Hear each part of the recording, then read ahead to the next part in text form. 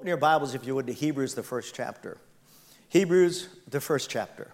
And I was studying the book of Hebrews, and it's such an interesting book. And again, what's so interesting about the book is that in Hebrews, we'll read the first couple of verses here, and then as you just flow through all the chapters, how they so flow together in regards to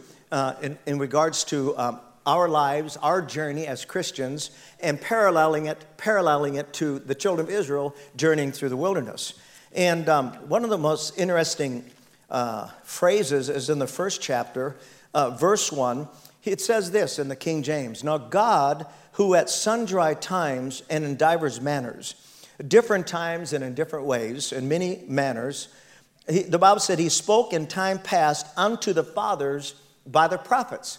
So He's specifically saying here now, there was a time when God spoke to His people through the prophets. He's referring to the Old Testament. If God wanted to get a message to His people, the children of Israel, the Jewish nation, He did so through the prophets. He spoke, the Spirit of God would come upon the prophets, and they would speak the very heart of God or the will of God for Israel. Now, once they spoke that word, then Israel, they were responsible at that moment to believe that word, embrace it, and obey it.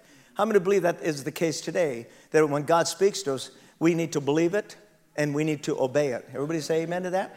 And a lot of times, we think, obedience is something light to take, but it isn't. When God instructs you in His Word, He teaches you something, gives you, we talked about revelation knowledge last week on Sunday. When He does that for you, it's for a purpose. It's just not to make you feel good. It's to prepare you for what's ahead. For every battle that you face, God has an answer for that battle. And it's found in His Word. It's found in the Bible, the Word of God. And see, so many Christians always say, what is God's will for my life? God's will for your life is very simple. Very simple. Not simple to attain to, but it's very simple. It's to be Christ-like. People are always saying, what does God will for my life? It's to be Christ-like. Amen. I was thinking about this, if you can't sell water in the desert, don't be a salesman. Because obviously there's something missing. So, meaning God has gifted everyone in different ways. And when you're walking with Him, He'll literally fit you into exactly where you're to be. When I was a young man, and I'm talking about I was 22 years old, and I was married, had our first daughter, Amy, and really struggling. I was just really breaking loose from the drug culture. And I had a guy come through. His name was Jeff Jeffries. That's just a funny name. Jeff Jeffries was his name. And he came through Montevideo, Minnesota, and the old saying, I was so broke I couldn't pay attention. And so he came and he hired me to work, help him load and unload a truck. And he was telling me how much money I made.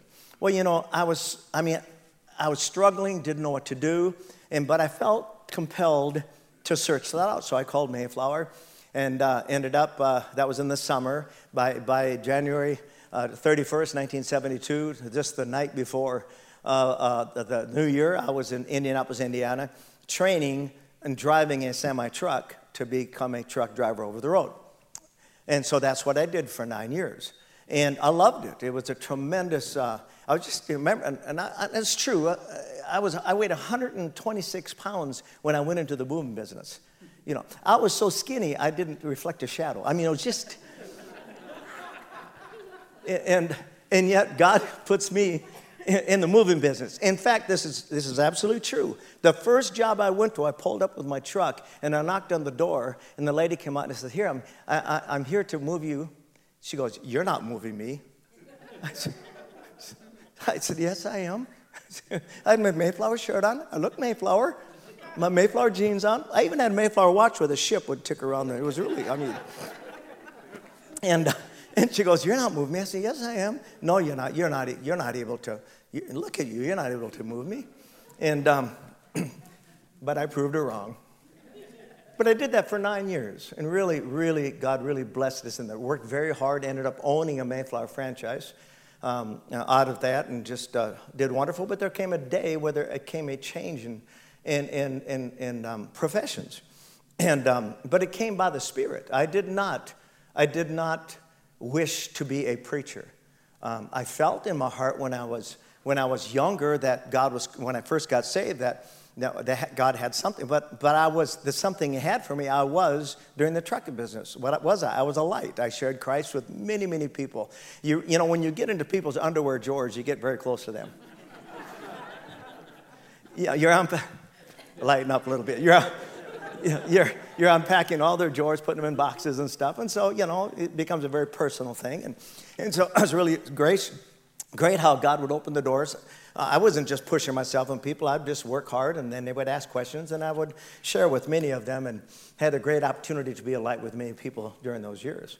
And then there came a transition in my life, but it hasn't changed the fact that just because you're a minister doesn't change the fact that my calling in life is to be a man of God. All the men say amen. Vicky's calling in life was to be a woman of God, to be a good mother, to be a good wife, and to be now a good grandmother. Can I have an amen? And so life is all about relationship. It's all about being Christ-like the best you can in where you're at in your life at this time. I'm so grateful that God is so gracious and so patient, and the Bible actually uses the word long-suffering, that He's willing to put up with the temporal aspects of our life until we get it together. He's very long-suffering. How many are glad that God's long-suffering? Amen. And so in that time, we keep coming to church. We keep, sitting under the Word. We keep listening to preachers, and growing in grace and truth, and so that we can become more Christ-like. Say more Christ-like. Amen. Here in the book of Hebrews, it says, God, who at sundry times and in divers manners spoke in time past unto the fathers by the prophets. Now watch this. But in these last days, hath in these last days spoken unto us. Say, that's me. That's me. Amen. Unto us. Everybody say, that's me. That's me. Amen.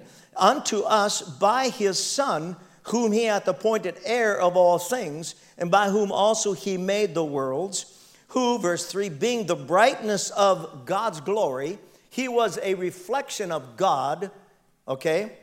He was the glory of God in the earth, and the express image of God's person, and upholding all things by the power of, and by the word of His power, when He had by Himself purged our sins, sat down at the right hand of the Majesty on high.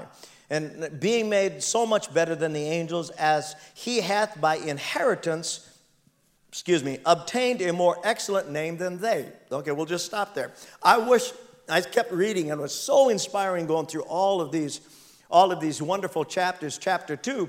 Now, he talks here in chapter 1 about that God speaks to us by His Son, okay? And then in chapter 2, he says this now. Though this ain't on the screen, I didn't put it here, but it says, therefore we ought to give the more earnest heed to the things which we have heard, lest at any time we should let them slip. And the word slip there means leak out. It means to allow them to drift away from us. That's what that word means. So he's simply saying when God speaks to you, He's warning us, make sure now that you walk out what He's teaching you, so that you don't let those things drift away from your life, so that you go back to what you were before you got saved.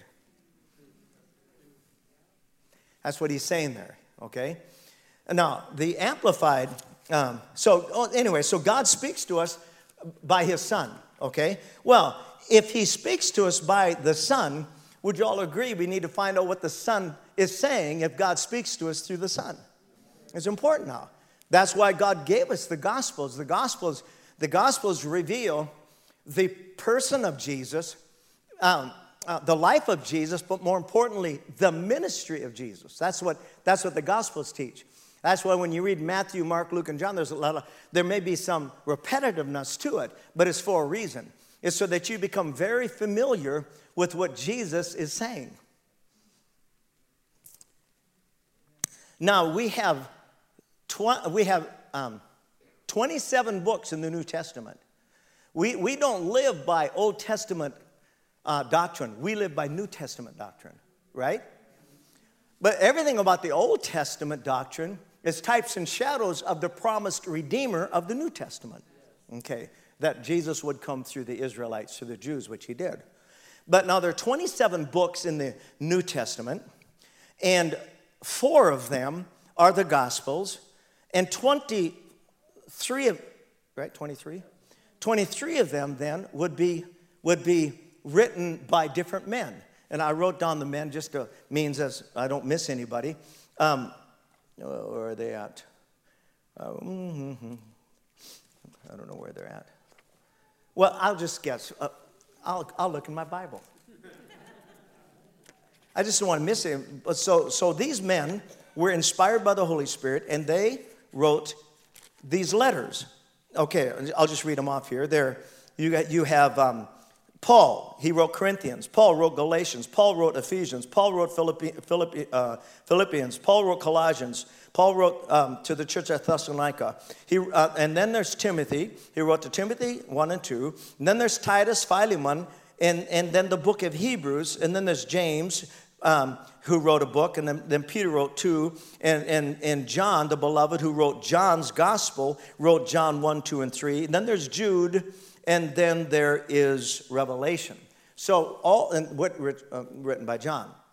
And so all these books in the New Testament, these epistles or these letters, they teach us on how to live as Christians. Without them, we wouldn't know.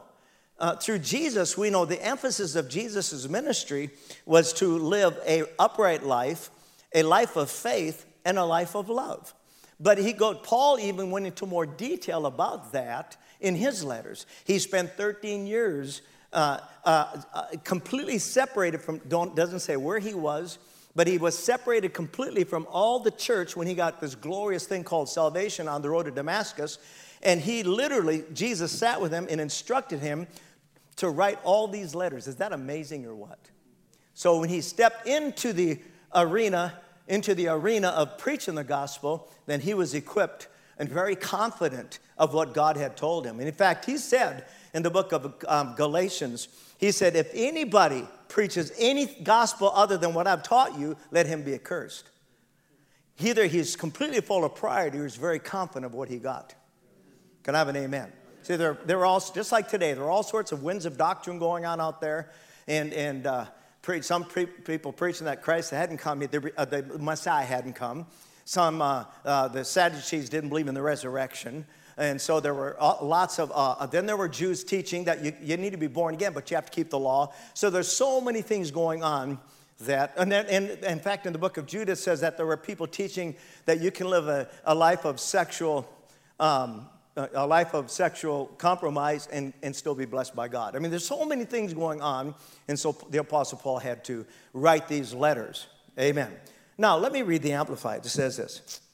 In many separate, this is Hebrews 1, verse 1. In many separate revelations, each of which set forth a portion of the truth. The Old Testament was like a puzzle. And all the prophets had a certain piece of puzzle setting out. And all of a sudden, the puzzle is laid out. What does it see? What does it show? Jesus, the Messiah. Isn't that beautiful? And so he says, and in different ways, God spoke. Oh, let me say it again. In many separate revelations, each of which set forth a portion of the truth. And in different ways, God spoke of old to our forefathers in and by the prophets. But in the last of these days, he has spoken to us in the person of a son. I know a lot of times people travel from one ministry to another looking for a word from God. Why don't you go ahead and read all 66 books and get them into your heart? Then you won't have to worry about getting a word from any man. I'm just saying, we just have to be, people that do that, they're immature. They don't realize that they really are being, it's misconduct on their part.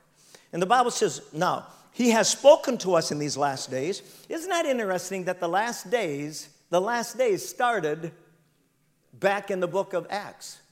We talk about the last days, but we are in the last hours of the last days. Now, mind you, I know that's just, yeah, but it's really true.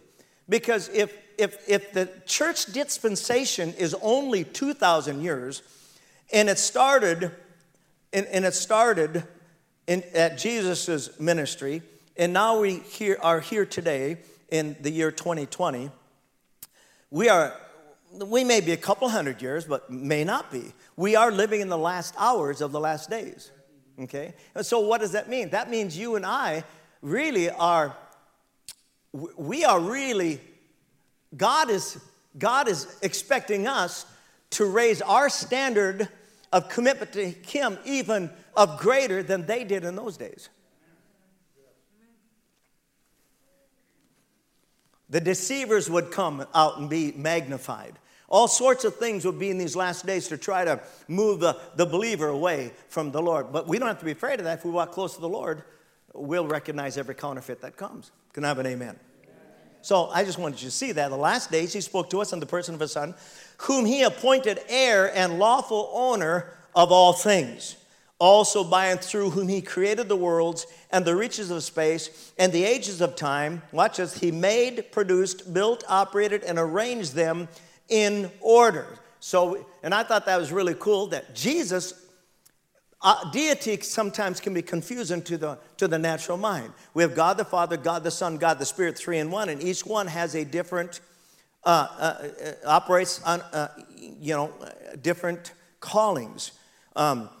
God is the designer. Jesus is the Word. He's the created Word. The Bible says that Jesus is the Word. John 1, in the beginning was the Word, and the Word Christ was with God, and the Word was God, and all things were created by the Word. Isn't that something? So, every created thing came by the spoken Word of God through the ministry of Jesus.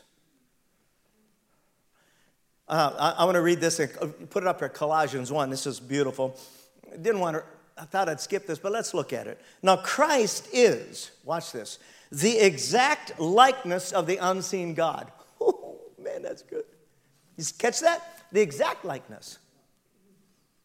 He existed before God made anything at all. And in fact, Christ Himself is the creator who made everything in heaven and earth, the things we can see and the things we can't see. He's the creator of the spirit world with its kings and kingdoms, its rulers and authorities. All were made by Christ for His own use and glory. Isn't that beautiful? Now, He was before all else began. Now, and again, let's not get confused about the names. What does the name Christ mean? Thank you. Say the Anointed One. The Anointed. Amen. That's what it means, the Anointed One. It's the Anointed One. So if a person in Africa doesn't know the name of Jesus, but said, oh God, I believe You're the Anointed One, who do you think he's talking to? I'm just saying, I'm not trying to be. So it's the Anointed One. Yes, Jesus is the name above every name, but I just want you to understand, Jesus is the word Jehoshua. It means God delivers, and Christ means God delivers with the Anointed One, or through the Anointed One, okay?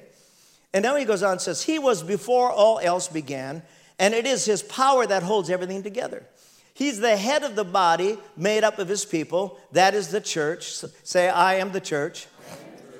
Which He began, and He is the leader of all those who arise from the dead, so that He is the first in everything. And I love this translation. For God wanted all of Himself to be in His Son. Isn't that powerful? God wanted all of Himself to be in His Son. Well, there are certain things, I guess, in my life I have strength, and there's certain things I don't like about my life. But what makes me proud if I see some of the good things in my life in my kids. I don't like, I wouldn't want some of the frailty part of my life to be manifest. I want the good things in my life. Well, Jesus was all the good of God, all the good that makes God God was in the ministry of Jesus. So how many agree that it's important that we know this man Jesus so we can receive all the good things of God? Turn, if you would, to Luke, the 4th chapter. Now, so He spoke to us by His Son. So let's find out what the Son said. Now, in the very beginning of Jesus' ministry, we know, and I don't want to go through it. I almost did, but no, I won't tonight because I want to pray for you.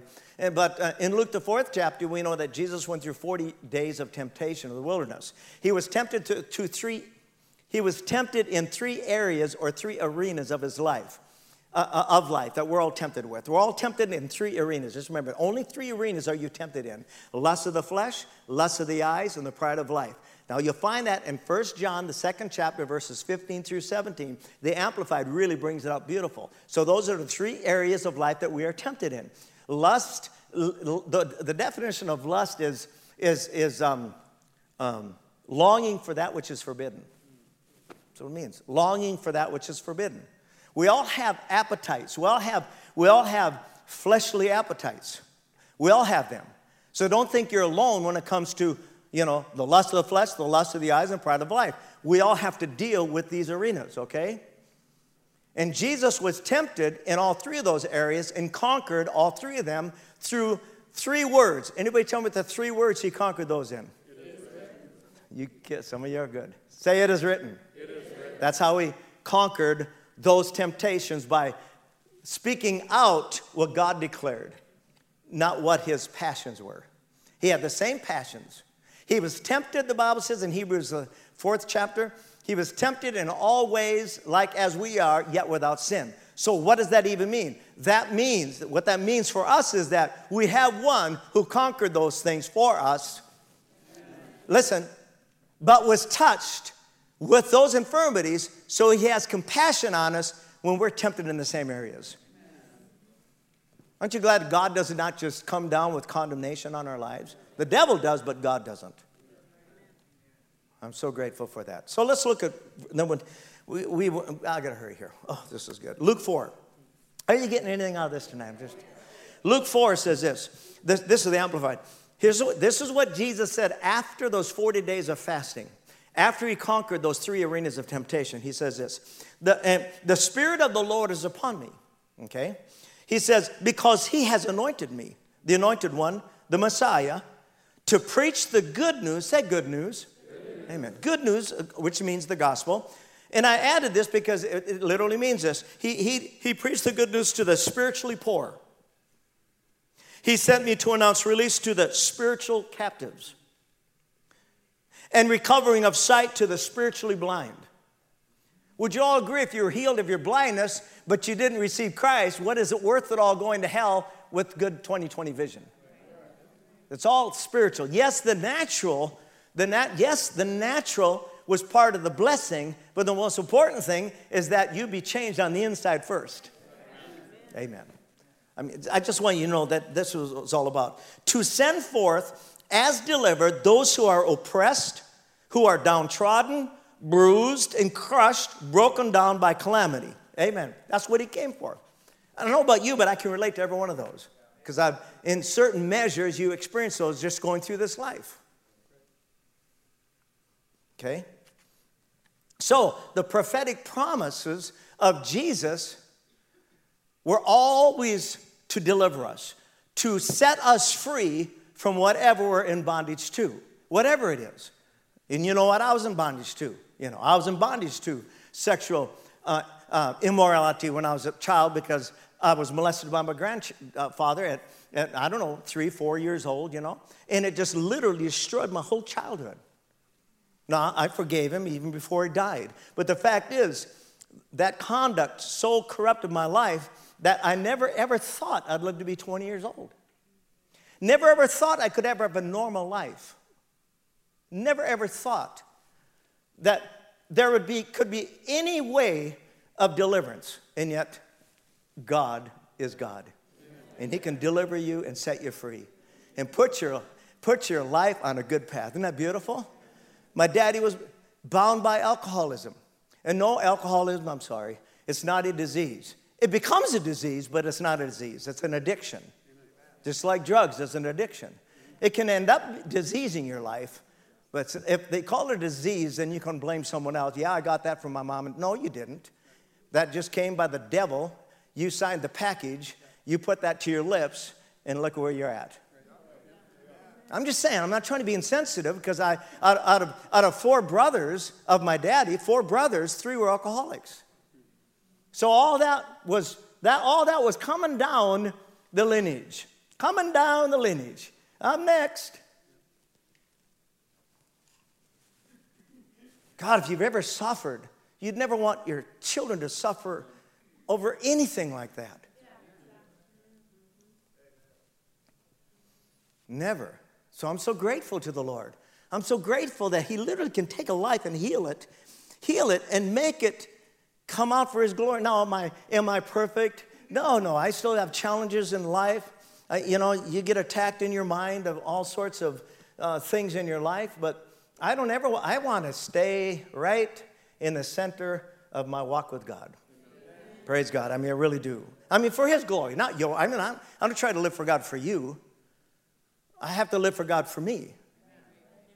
But hopefully, by doing that, I can be an example to somebody that there's hope on the other side of bondage. Can I have an amen? Because Jesus does want to set us free. Hallelujah. How many have ever been set free from something? Raise your hand. So you have a testimony. You have a testimony. What is the testimony? That God is so good. He set me free. And guess what? He'll set you free. Can I have an amen? Now go to Luke, and we'll just read a couple of verses. I'm going to pray for you real quick before we leave tonight. Luke, the 4th chapter. Now, we know that faith, according to Hebrews 1, faith is the substance of things hoped for.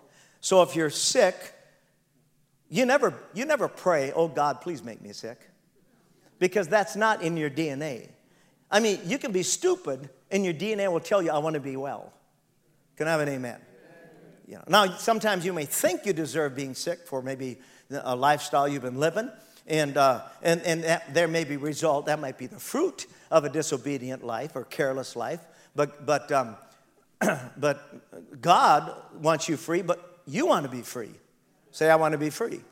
Amen. And so it comes through faith. Well, where does faith come? Faith comes by hearing by the word of God. And write this in your Bible. If you don't have it, if you got your Bible, and I love this phrase because it's a powerful phrase. Faith begins where the will of God is known. It really does. Faith begins where the will of God is known. And when you study it, and we're going to read this scripture in the Luke, the 4th chapter, after Jesus told this wonderful story about what he came to do, then he goes on in Luke, the 4th chapter, and he does some of the very things that he said he came to do. In Luke, the 4th chapter, and here, let's read a little bit of it, and then we're going to pray for you tonight. I wanted to pray tonight. It's a nice small crowd. Sometimes small crowds are wonderful for corporate faith. Because how many, if we pray for people tonight, how many will believe for their deliverance and their freedom? Amen. In Luke, the 4th chapter, now look at this. Okay, let's read verse 32. And they were astonished, Luke 4, at his doctrine, for his word was with power. He said, his word was life-changing. And in the synagogue, there was a man which had a spirit of an unclean devil. And the Bible says he cried out with a loud voice. And what did he say? Let us alone, what have we to do with thee, Jesus of Nazareth? Art thou come to destroy us? I know thee, who thou art, the Holy One of God. Demons know who Jesus is. And Jesus rebuked him, saying, hold thy peace and come out of him. And when the devil had thrown him in the midst, he came out of him and hurt him not. And the Bible says they were all amazed and spoke among themselves, saying, what a word is this? For with authority and power he commands the unclean spirits, and they come out. And I do believe that we are living in a time when people are demon-possessed and they need to be free. And the fame of him went out to every place of the countryside. Well, they sure did. Why? Because people were being set free. Now, he arose out of the synagogue, entered into Simon's house. Simon's wife's mother was taken with a great fever, and they besought him for her. And he stood over her and rebuked the fever, and it left her. Say, he rebuked the fever. How many have ever had a fever? Raise your hand if you had a fever. Okay. Well, just start practicing. Just practice. Just say this out loud. Fever, I rebuke you in Jesus' name. Amen. Now, Jesus didn't say or said he didn't add or he didn't say anything about you don't take medicine. He didn't say anything about that. He just rebuked the fever. Say, fever, I rebuke you in Jesus' name. See, you're practicing. So, if your wife or your husband gets a fever, don't say you deserve it. Don't say that. Say fever. Say fever. That was supposed to be a little funnier than. Say fever, I rebuke you in Jesus' name. Say it. Fever, not say it with authority. Fever, oh, that's good. You should be up here. I can feel it. Hallelujah. Amen. See, sometimes we think, oh, it didn't work that time, so we'll just quit. No, you just keep practicing. I prayed for people. I prayed for people, and they were healed. It was just awesome. To God be the glory. Because there's nothing in these Norwegian hands. Then I prayed for people that have died. Who would like to be prayed tonight? Who would like prayer? No, I'm just saying. We got 3 people coming forward. No, I'm just saying you have to trust God. You pray, trust Him with the results. Amen. But at least pray. Let's go on just for a few minutes. We'll read a couple more things. And the Bible says, when the sun, verse 40, was setting, all they that had sickness with divers diseases brought them unto Jesus. He laid His hands on them, and some of them were healed. What's it say? Every one of them were healed. Every one of them were healed. He didn't stop and ask them about their background, about their culture, about their behavior. I'm serious. He didn't ask, he healed them. How many believe Jesus is the same yesterday, today, and forever? The Bible says He is. So we believe that, okay? Hallelujah. And devils also came out of many, crying and saying, Thou art Christ, the Son of God. And He rebuked them, suffered them not to speak, for they knew that He was the Anointed One. And when it was day, He departed and went into a desert place, and the people sought Him. I bet they did. And came unto Him and stayed Him, that He should not depart from them. And He said to them, I must preach the kingdom of God in other cities also, for therefore am I sent. Okay? And He preached in the synagogues. Now, we have seen through the years, I got to close here because I want to take time to pray. But you've seen enough evidence just right there, what Jesus was coming to tell us, okay? He spoke to us by His Son, God did. And that's just what He said. The Spirit of the Lord is on me, and He's anointed me to heal. Oh, on one verse, I wrote this verse down, so let me read it. Go to, real quick, up there, please. I don't even know who's running that. Is that Crystal? Oh. Hi, Tina. James 5. Because now this is going to create in you an atmosphere of faith, okay? Watch this now. This is James 5, verse 13 to the Amplified. Is anyone among you afflicted, ill-treated, suffering evil? What should he do? What should he do? Come on, let's participate. He should what? Amen. Is anyone glad at heart? He should what? Sing praises to God. Isn't that cool? Now, is anyone among you sick? He should call in the church elders, the spiritual guides, and they should pray over him, anointing him with oil in the Lord's name. And the prayer that is of faith will save. That word save means will heal him, okay? Who is sick. And the Lord will restore him. And if he's committed sins, he will be forgiven. Is that awesome? Did you know that a lot of people that come forward for healing, and they think they can't get it because they have transgressed? He just said, if you committed any sin, you'll be forgiven. Come on, lift your hands and give him praise. I think that's so awesome. In other words, there's no boundaries but you alone. There's no boundaries but your unbelief. He didn't say, and if he's committed any sins, he won't get healed. It didn't say that. Now, that doesn't mean we should practice sin, but it means, my goodness, every day of our lives, we're messing up somehow, some way. But God said, man, come to church, let the elders anoint you with oil, and the prayer of faith will heal the sick, and God will raise him up. And if he's committed any sins, he'll be forgiven. Come on, give him praise for that. Hallelujah. That's what he says. Amen. Hallelujah. Now, love this. Confess to one another, therefore, your faults, your slips, your false steps, your offenses, and your sins. And pray also for one another, that you may be healed and restored to a spiritual tone of mind and heart. The earnest, heartfelt, continued prayer of a righteous man makes tremendous power available, dynamic in its working. Let's stand. I want the musicians to come forward, so we're going to pray.